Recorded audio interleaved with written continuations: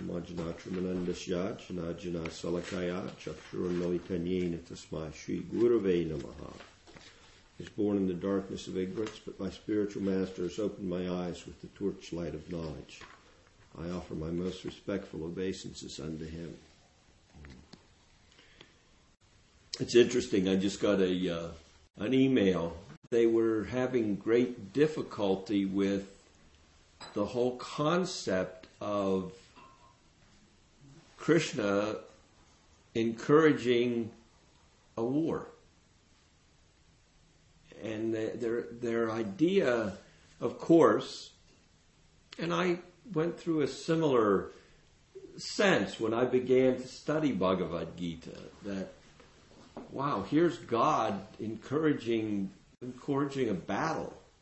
The question was there, how can the all-loving, all-compassionate, all-merciful, peaceful God be giving direction to his friend to engage in battle? The concept, I can't reconcile the concept. Of course, he didn't state it in quite those words. But the point is there, that it seems inappropriate that if God is to give us the highest theistic presentation of spiritual knowledge, he would choose such a setting. The setting of the discourse is really not of great significance. Everybody in material life is always perplexed by one problem or another.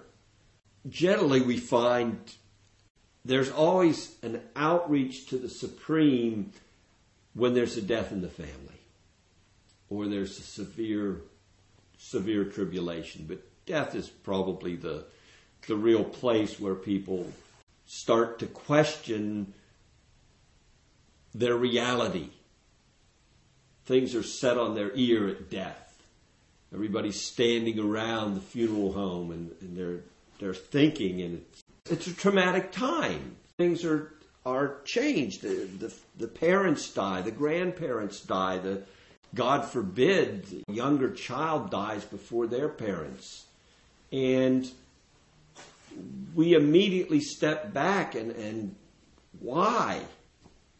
Why me, God? Or why them, God? Or why my loving companion, son, father, grandfather, friend? Why? Then we may contemplate our condition within this material world for 10 or 15 minutes. Maybe for a couple days, depending on how close we are. Maybe for a little bit longer time. So whatever condition it is, here we have one condition where you have a warrior on a battlefield, and it's like, well, the closest we can see something like this in history, because generally we fight our battles on foreign soil. Other party generally doesn't even speak the same language as us.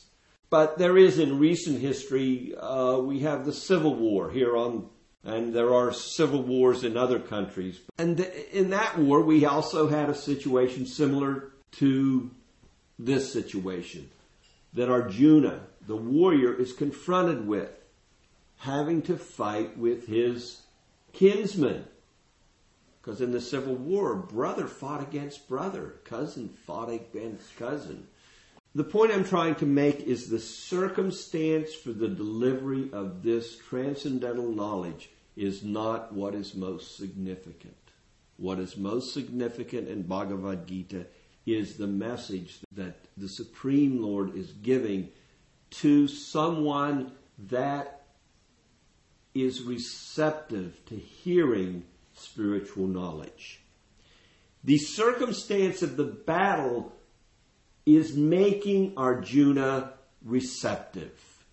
The death in a family gives the priest the opportunity to speak to us about affairs of the heart involving the Supreme Lord. Krishna has a receptive audience here in Arjuna. Arjuna is like, whoa, these are my family members who are on the other side. I don't know what to do. I don't want to fight against my teachers, my family members. Is it really worth it for me to fight in this battle, even if the cause is just? Because there'll be other repercussions. We'll get on to that. But what's happening here? We're setting the scene. Observing the armies on the battlefield of Kurukshetra. Dhritarashtra, a little bit of history, he's blind. He's blind. Not only do his eyes not work physically, but he's truly blind to spiritual matters. He doesn't have a higher sense of moral principle. He's more interested in the diplomacy of the battle in order to enthrone his son, he's not of good character, he's not qualified to lead. Dhritarashtra, right here in the beginning, he gives himself away, but he tries to cover it up. He brings up the fact that the battle is happening on a religious field where religious sacrifices are performed. This is where the battlefield. He's concerned. He expresses his concern to Sanjaya in a very covered way. Is there a chance that the influence of this place of pilgrimage, this place of sacrifice, this Kurukshetra, will the participants in the battle, because of the location, rethink their position? Is there a chance that they'll settle their differences and not fight? Now, he doesn't want that. He wants them to fight. He wants his son to be enthroned. Sanjaya, O king, after looking over the army arranged in military formation by the sons of Pandu, King Duryodhana, which is Dhritarashtra's son, went to his teacher and spoke the following words. Dhritarashtra is somewhat relieved. Oh, well, the place of pilgrimage is not going to have an effect. And they will fight. Duryodhana, first of all, approaches the guru of military science, who's in charge of arranging his army. This is done in a very diplomatic way. A very diplomatic way. Again, the commentaries of Vishwanath and Baladev bring out these points that Dronacharya, at one point Dronacharya, who's the military commander for the Kurus, under the direction of Dhritarashtra, at one point earlier in his life, he had an argument with another king, Drupada, and Drupada had to give up some of his land to Drona. He wasn't really happy about the situation, having to give up this land. So he performed a sacrifice. Just like now, when we have a problem, we sue. So, it's natural. When you have a problem, you go to court and you sue somebody. That's the way you can put a curse on their life. Well, Drupada, he had a different course. This is in a different age of man. And his course was he performed a sacrifice. And by this sacrifice, there were two offspring that came as a result of the sacrifice. Drupadi, who later became the wife of the Pandavas, and Drishtadyumna. Imagine the character of Dronacharya, who's a military guru. He trains warriors, and he trains them perfectly. He knew of Drupada's sacrifice and knew that Drupada's son would be able to kill him in battle. He had such character that when Drishtadyumna came to him and said, "Will you please teach me the military science, how to fight?" He didn't blink an eye. Certainly. Such a man of character. He didn't think, yeah, but you can kill me, so if I teach you how to fight, that's not in my best interest. He had such character that he went ahead and he trained Drishtadyumna. Unfortunately for him, later during the battlefield of Kurukshetra, it cost him his head. Because Drishtadyumna did kill him in this battle. Dronacharya had good character. He just kept bad company. We really got to be careful of the company we keep. Because he's on the wrong side. On one side you have the Supreme Lord and you have the rightful heirs to the kingdom, and on the other side you have Dhritarashtra's son. He's not a man of character. So you have Dronacharya and grandfather Bhishma, who are great warriors, but they're on the side of Duryodhana. They were in bad company. It really affected their character too. And when did that really come out? At one point, the wife of the Pandavas, Draupadi, she was lost in a gambling match. I won't get into the history, but it's very interesting that one of the significant causes of the Battle of Kurukshetra was the attempt by Duryodhana and his party to disrobe Draupadi publicly. And both Dronacharya and grandfather Bhishma sat by silently and did not protest. Duryodhana is concerned at the beginning of the battle that his commander-in-chief, Dronacharya, will not take up arms against the Pandavas. These opening verses up through the 11th text are presented in a very diplomatic way in order to make Dronacharya a little bit angry and engage him in the battle.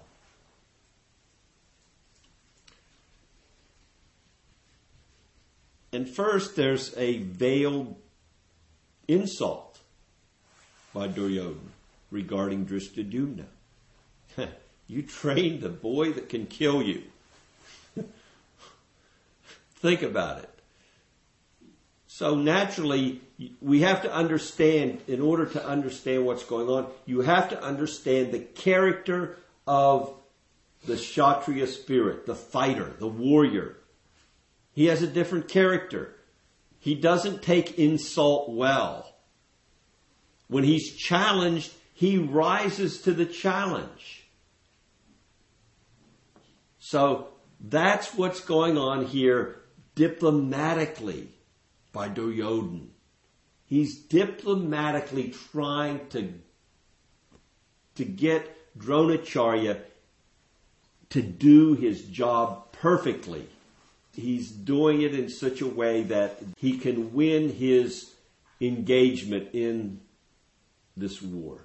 So naturally, you would think, well, is this really of significance in understanding the instruction of Bhagavad Gita, this history, this interrelationship? And it is, because we have to understand that this is a true circumstance. There's a lot of scholars that look to this great theistic text of Bhagavad Gita. They do not consider it a literal event. And it's important for us to know that it happened 5,000 years ago. These events actually transpired. And to understand the circumstances around it, all the circumstances around it can be fully understood if we are to study Mahabharata.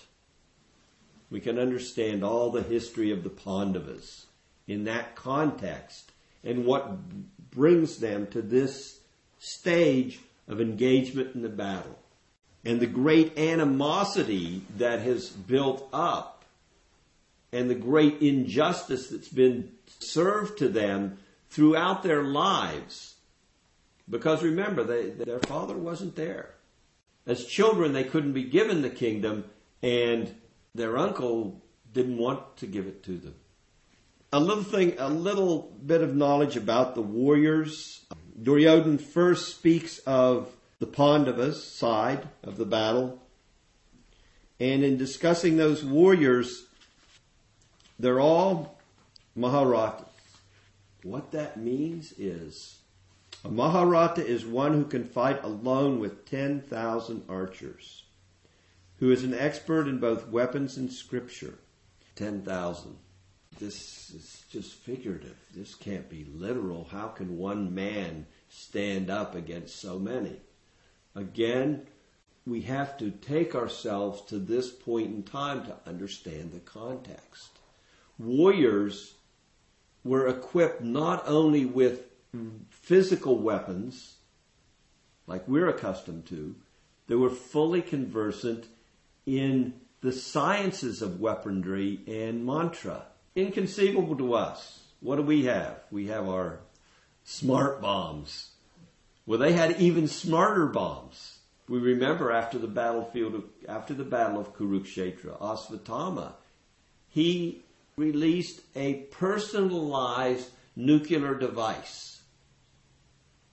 Now, our scientists, our weapons makers, who met in the desert some 50 years ago and created their little atomic package after some years, it wasn't personalized, was it?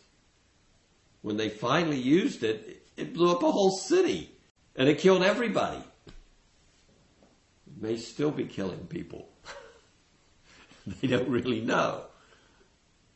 Imagine the release of a mantra where the device kills just the individual. So this gives us a little bit of historical perspective. 5,000 years ago, men had a lot more power, knowledge, and influence than they have today. So when we hear of these kind of warriors who could fight against 10,000 archers, it doesn't become so inconceivable. When we consider the mystic powers that they may have, the yogic siddhas, and we've heard and we've learned a little bit about yogic siddhas. Become smaller in the smallest, greater in the greatest, control other people's minds, go wherever you want in the universe, create your own planet. These are some pretty powerful things. Being able to fight with 10,000 soldiers is not unreasonable. We need to see it in perspective. Duryodhana, he first looks to the other side, and then he says, but on our side, we also have very powerful fighters. Of all of them, Bhishma, grandfather Bhishma, he is the most grand. So you need to take up a position where when grandfather Bhishma is fighting, he's fully protected. So in this way, diplomacy was employed, and engagement in the battle was definitely going to take place. I want to read a little bit from Baladev Vidyabhushan's introduction to Bhagavad Gita. Now you notice Baladev Vidyabhushan, he wrote his commentary on Bhagavad Gita about 300 years ago, or actually a little less than that. If you remember when we were reviewing the introduction to Bhagavad Gita, Prabhupada pointed out the subjects that are contained in Bhagavad Gita. 5 main subjects. Now of these 5 items, Isvara and Jiva have consciousness. And there's something in here that just really caught me. 18 chapters of Bhagavad Gita. First 6 deal with karma yoga. Actually with niskarma, meaning not engaging in karmic activity for a karmic result, engaging in karmic activity as a duty. Okay, niskarma karma. Right in the center of the Bhagavad Gita, we have the heart, which deals with bhakti yoga. And the last 6 chapters deal with jnana yoga, knowledge. Baladev Vidyabhushan, he says a very interesting thing. He says, the middle 6 chapters are there. The bhakti is put in the middle because karma without touching bhakti is of no significance.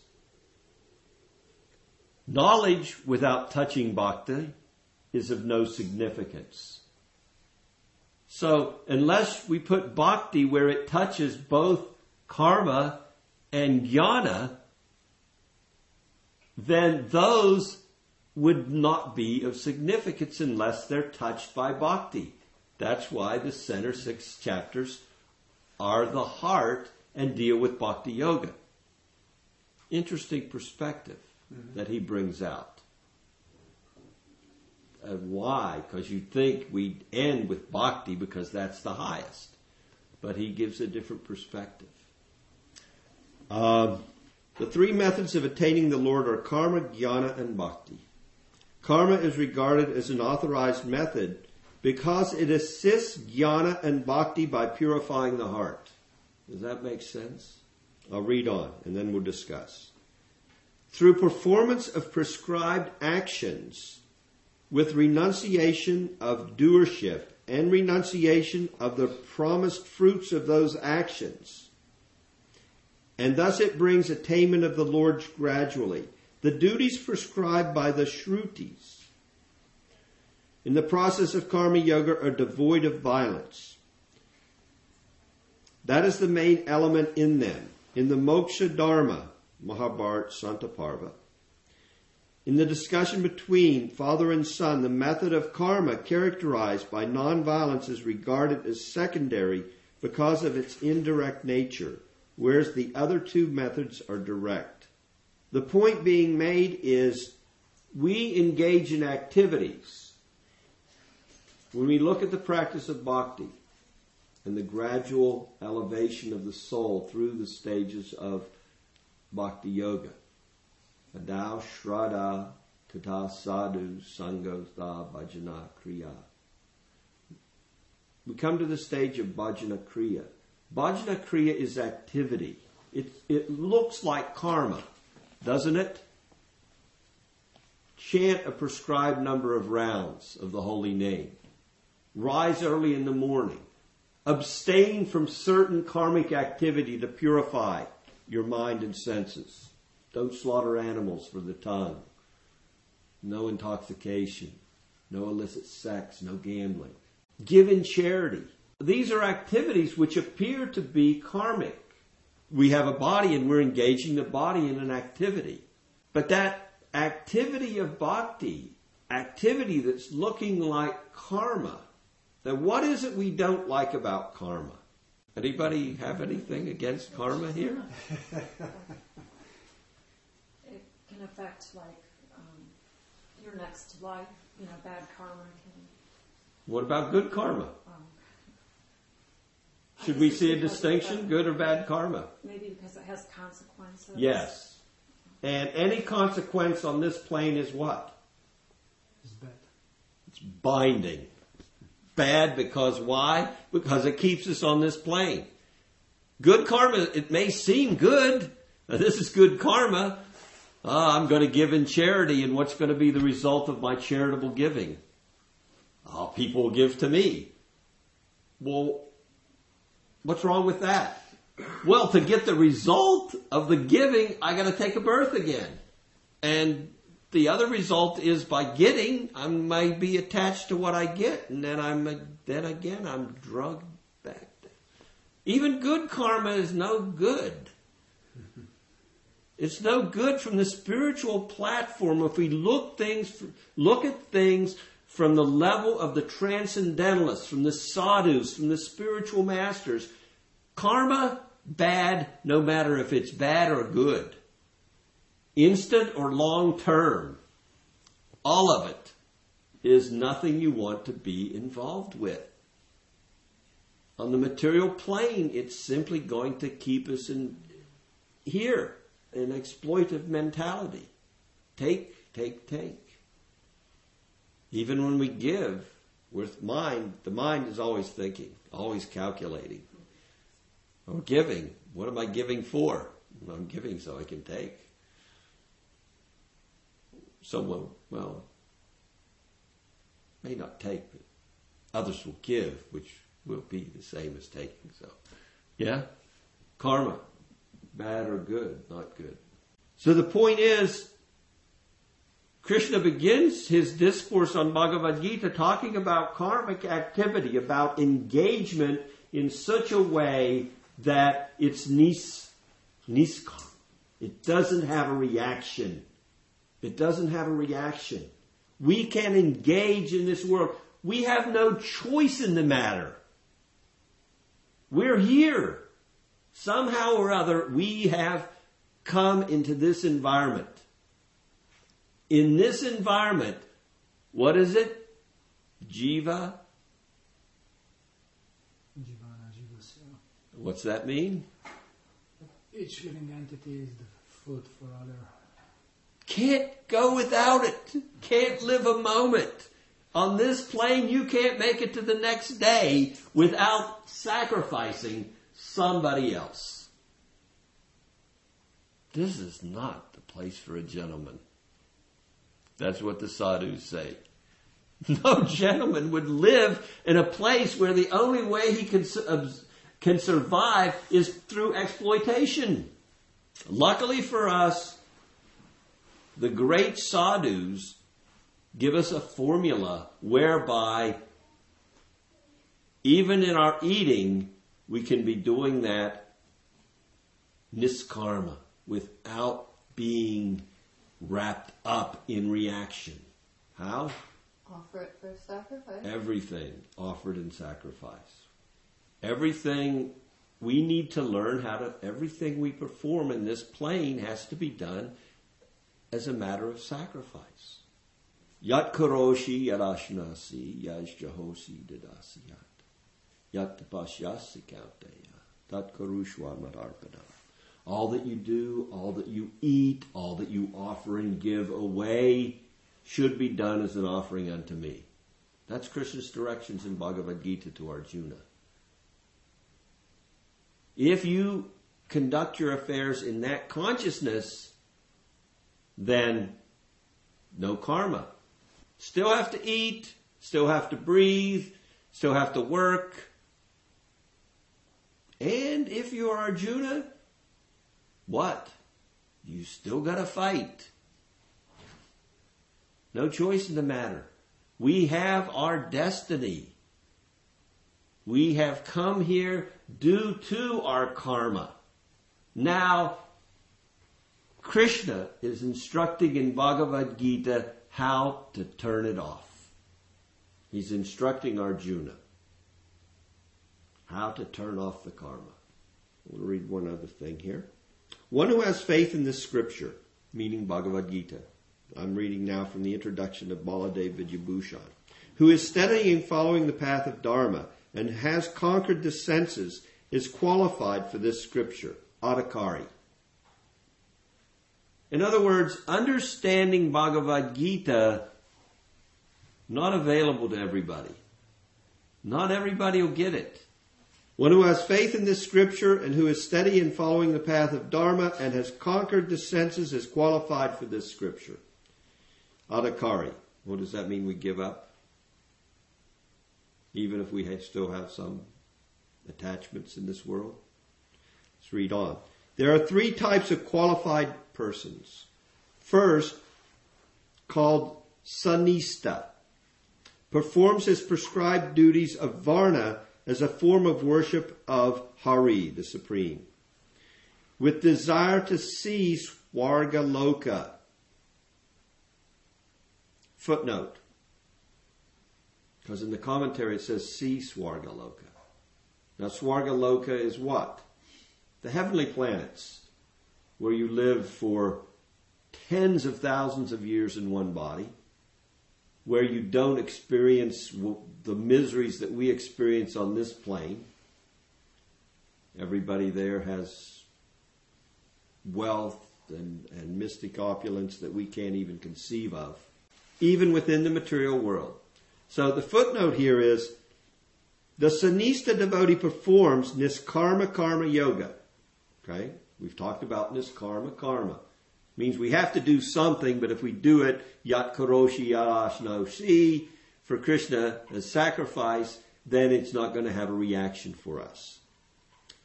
Followed by Jnana and Astanga Yoga, and finally realizes the Lord. Therefore, his desire to see Swarga Loka is for curiosity. To see the Lord's powers and not to enjoy. So the Bhakta may also want to see the whole of the material universe, which now we're limited. We can see, well, we can travel around this planet and see India and China and France and Hawaii and South America. And we can't go to the moon or the sun. We can't go to Brahma's planet, Indra's planet. We can't go down to the hellish planets to check them out. Unless you want to work, well, you can go there, but I wouldn't recommend it. The way to get there is easy. It's not a one-way ticket, but it can seem like a one-way ticket. To see the Lord's powers and not to enjoy. Those performing Sakarma Karma desire to enjoy Swarga. Sakarma, I want the result of my activities. Niskarma, don't want the result. All right. Sanista performs his prescribed duties, desiring to see. The second type is called Paranista, follows his prescribed duties to set an example for others, and at the same time engages in bhakti to the Lord. Doesn't even care to see anything material. He's already fully fixed in transcendental exchange with God. He's surpassed everything on this plane. So whatever he engages, when he engages in bhakti, what's his purpose? Simply to give an example to mankind. Like a Lord Jesus. Or other great saintly people, which to the Western mind, we don't have that knowledge too much. Of these two types, also follows the rules and the principles of ashram. The third type, called Nirapeksha, whose heart has been purified by austerities, japa, truthfulness, and other actions, is absorbed only in worshipping Hari, performing only bhakti, not following varna duties. He does not follow the duties of any ashram. These transcendentalists who have come to this platform, these platforms, those that still even have a desire to fully explore the material world, or those that are free of even that desire, and those that are so spiritually advanced that they don't even need to worry about, they've actually attained. They've attained the topmost platform. Any questions? Well, I have a comment regarding when you started out talking about the scene, right? The battle scene. And what I was thinking was, it's an extreme situation. You know, it's like a drama. There's urgency and there's conflict, and in that sense, it makes it more alive. I mean, it'd be different if it was, he and Arjuna were sitting underneath a Bodhi tree, having this discussion. Mm-hmm. So, I mean, I think that's obviously Krishna's arrangement, to have it in a scene where Arjuna really has to listen. He really has to listen because, it's life and death situation. And we're put in a situation where we have to listen too. That's all. And Krishna reinforces that in Bhagavad Gita, Yeah. doesn't he? Yeah. Generally, what is it?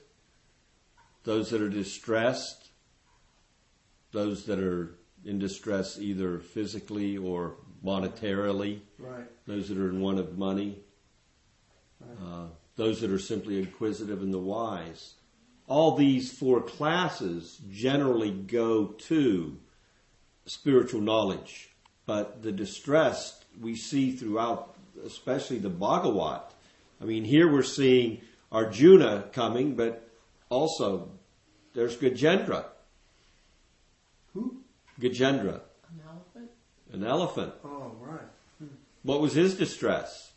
Somehow or other, here is this great soul who had practiced spiritual life and begun to purify himself, and somehow or other he got pulled off track. But got pulled off track and took the body of an elephant.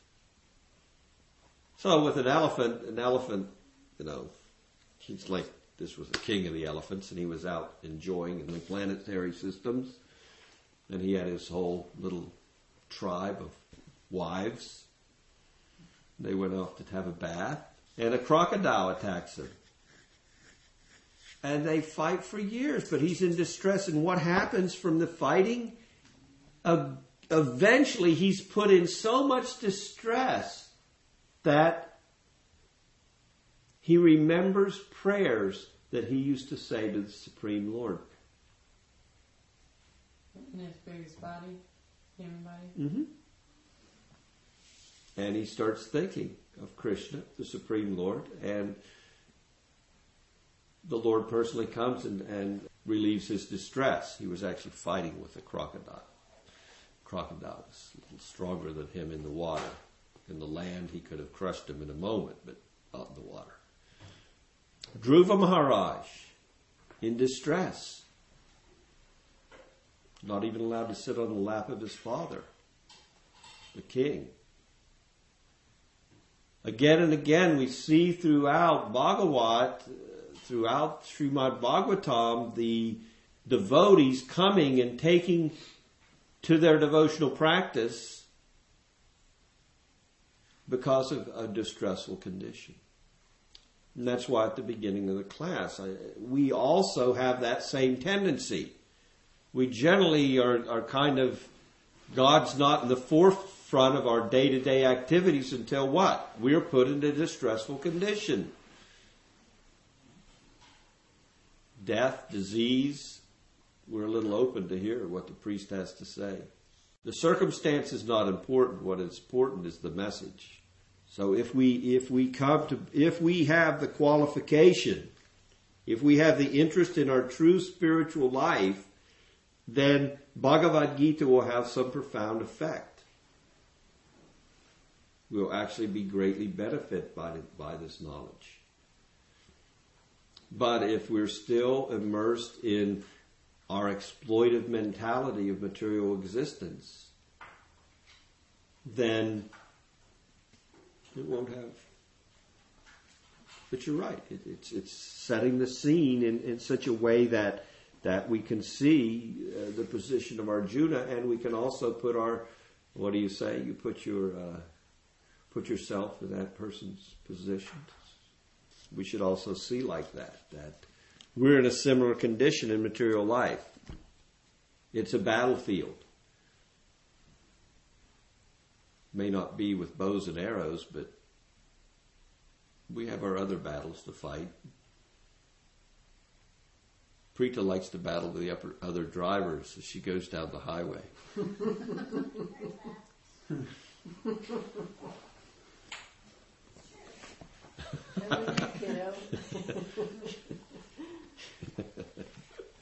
Any questions? After your feasts, are you going to come here and feast on Gita, or is everybody engaged in family affairs? I'm taking a poll. I think I would like to come. Yeah. Because Delphina will be home and she's bringing a friend. Yeah. I'd love to be here, but I don't know if anyone else wants to. Sure. Class for you? Well, I'll probably be able early, and I'll just be having You're not going to the eat veggies. anything. Well, if it's sweet potatoes and broccoli, I'll eat it. Or something easy. Steamed vegetables, I'll eat. All right. So we'll have class next week for whoever wants to come. What? We'll have class next week. We're having class on Thanksgiving. Yeah. We can give thanks. And we get to see Archie. Oh, is Yes. she back then? When did Archie she get, will be when